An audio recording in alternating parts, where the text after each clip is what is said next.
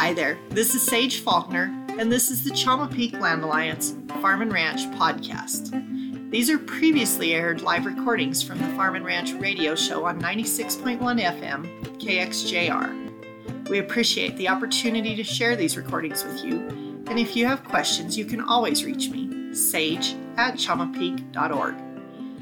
There may be old or outdated announcements throughout the show. Please disregard. Thank you again for making time to listen. Our website is www.chamapeak.org. Thanks to CPLA, KXJR, and the many members and guests who have contributed to this podcast. Thank you so much and have a beautiful day.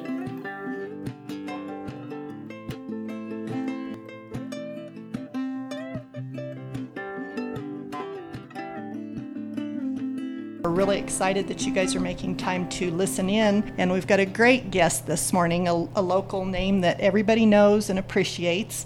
We're going to visit a little bit about the family business with Jessica Casados of C4 Farms, Grass-Fed Beef, and C4 Enterprises. Good morning, Jessica. Good morning. Thank you so much for making time to join us today. I know you guys are incredibly busy, and so we're really appreciative that you're coming in to visit with us.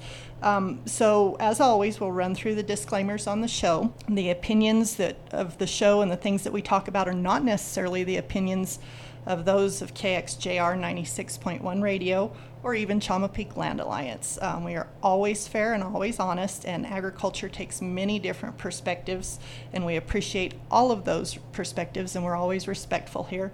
And again, we're just really glad to have you here to visit with us, Jessica.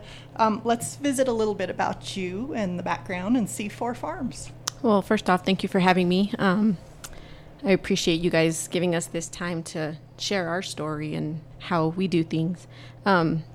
I like how you started off that we appreciate the different ways, because in ranching and farming, there are so many different ways. And it doesn't mean one person's correct and one's not. There's just different ways to do it. You use what you have and make the best of what you can. So a little bit of background for us. We are Tommy Casados and myself, which is my husband. We started C4 Farms about 10 years ago, and we started with a handful of cattle. And we wanted to make our own living being our own bosses. So Tommy figured out, well, how can I afford having a business and a family and still be able to eat good? So he is fourth generation cattleman, seventh generation farmer, I believe. So he did grow up on the farm and has a lot more experience than I do. Tommy does have a degree in range, and so he was working for the government before, and once we took the plunge, that's when we started with our cattle operation. And like I said, we started just with a handful of cattle, and we tried to see how it would work for direct to consumer. We do our retail cuts direct to consumer, and we have a website, and that is our front base right now, our storefront. And what we do is for locals from all the Chama Valley area. We do have a couple of customers all the way from Dulce, and then down south all the way from Albuquerque to Belen. We do have customers, and we deliver our products directly to consumer. So about 10 years ago, we started, like I said, with a handful, and today, this year, we have about 100 head that we'll be slaughtering for direct to consumer.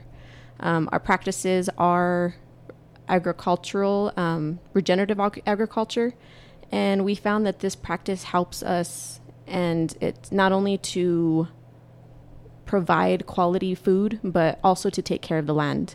That's a big thing for us. One of our customers asked us, why do you guys call farms since you raise beef? And my answer was, because first we take care of the land.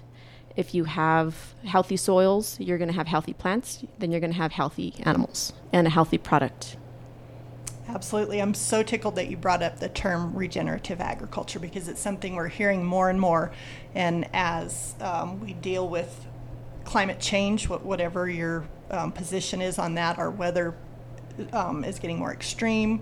We're drying out. There's more people, less resources to feed people. And I actually am one of those that I truly believe our farmers and ranchers are the key component that can address the climate changes and that can do the things because they're stewards of this incredible resource, the land that we're on. So when farmers and ranchers sit down and they talk about what can I do to make an improvement to leave it better than I found it, I so admire that, and so I commend you guys for keeping that as part of your focus. And most family ranches to some degree do that because there's such a strong connection to being fourth generation or second generation, or those kind of things, and for most family ranches and farms, that is getting passed on to the next generation. So you guys viewing that as an opportunity to regenerate and to steward that land is always such a good thing, but it's also something your customers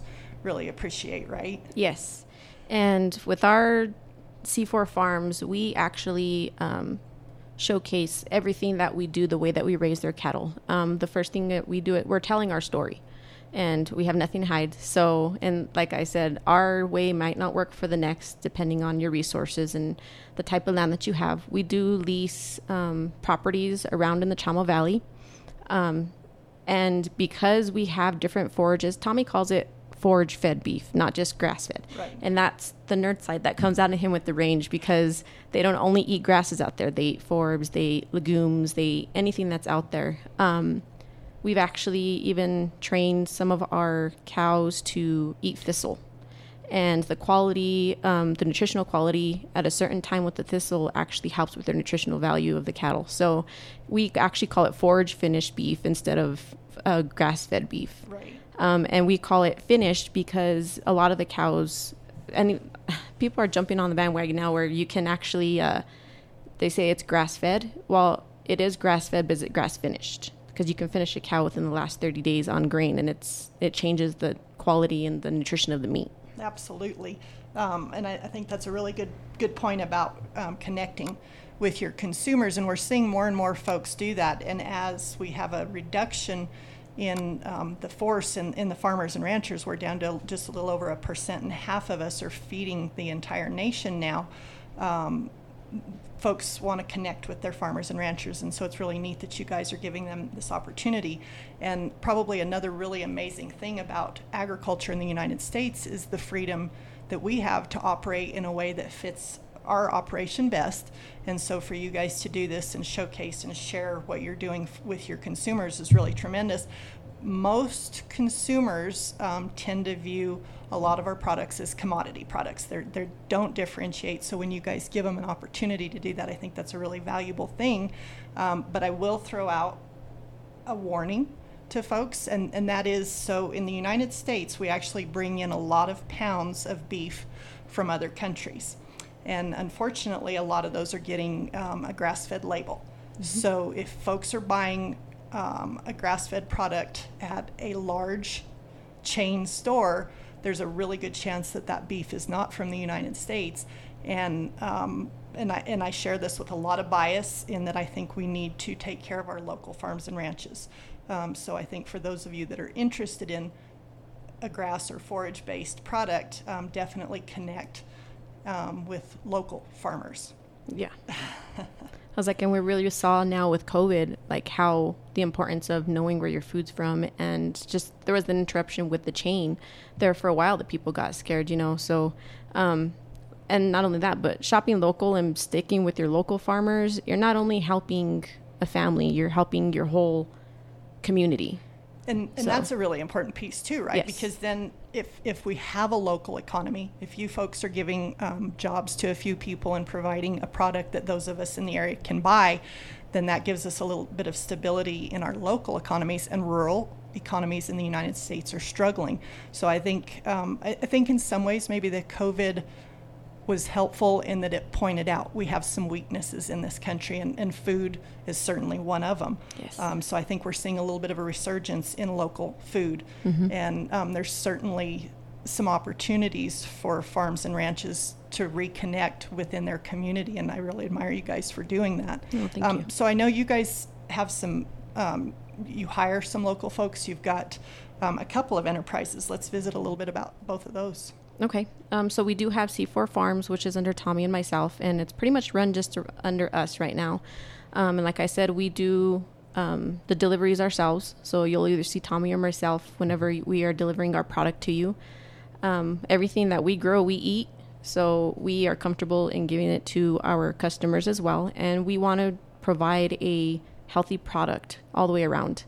Even with our kids, Tommy and I have 4 kids of our own, which we're raising and trying to implement these practices as well and show them that there's different ways to do it and that you can make a living off of, in agriculture. I was like, it's hard these days. And a lot of people think that you can, but it is possible. Right. It takes a lot of hard work, a lot of hours, but it's possible. So C4 Farms, that is one of them. The second one we have is C4 Enterprises.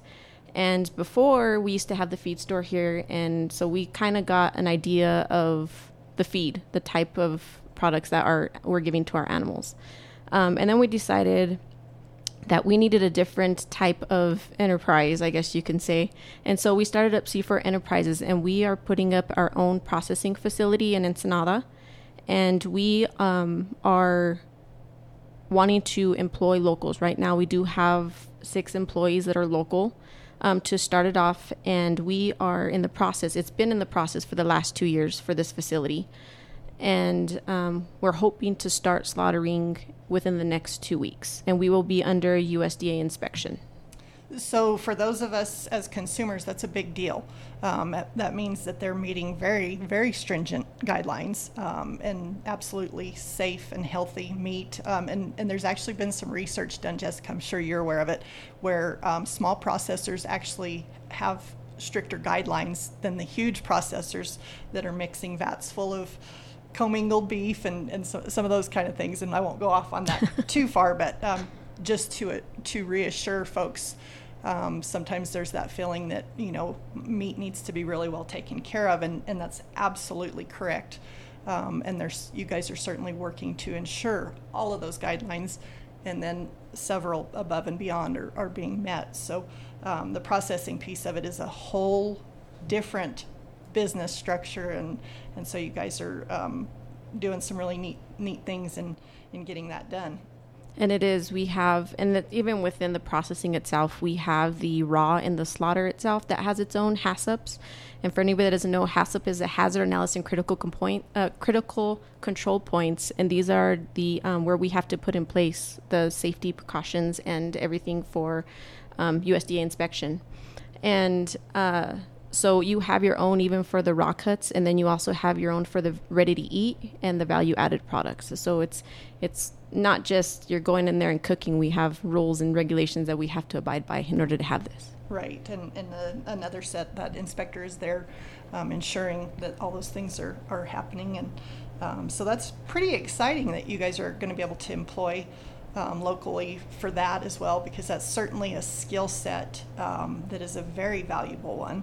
And again, that it's that opportunity. We're considered to be a food desert in this area, and what that means is we bring in our food from outside of this area because we can't produce enough of our own. But you guys are addressing that, and so that's just some really cool stuff.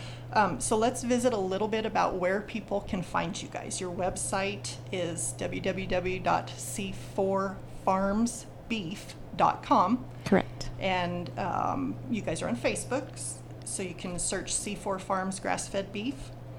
We are, yes. So we are on Facebook. We're on Instagram.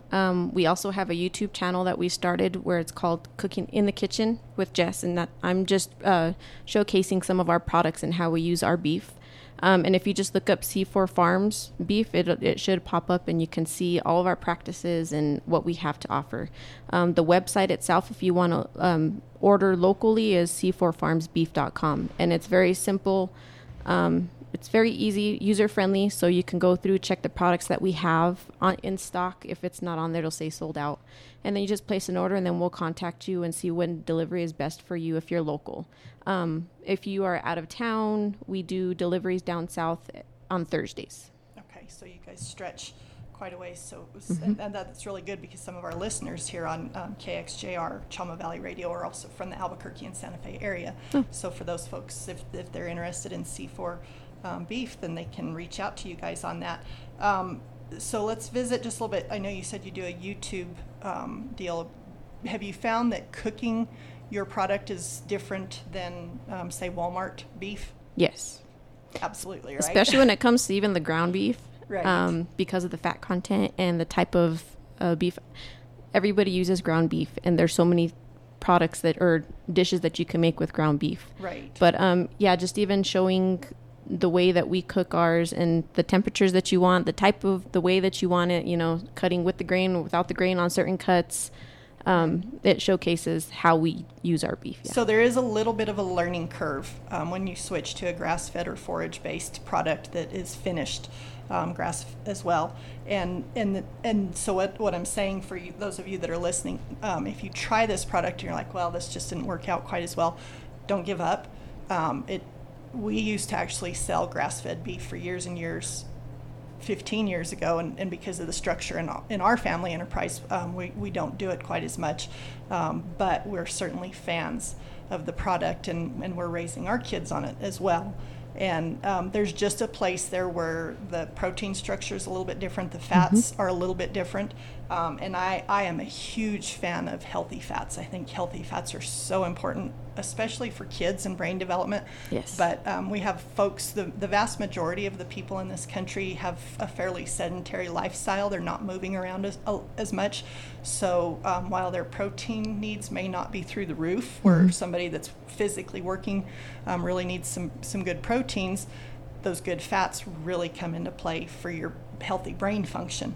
And so I'm a fan of this potentially being a good nutritional product for you.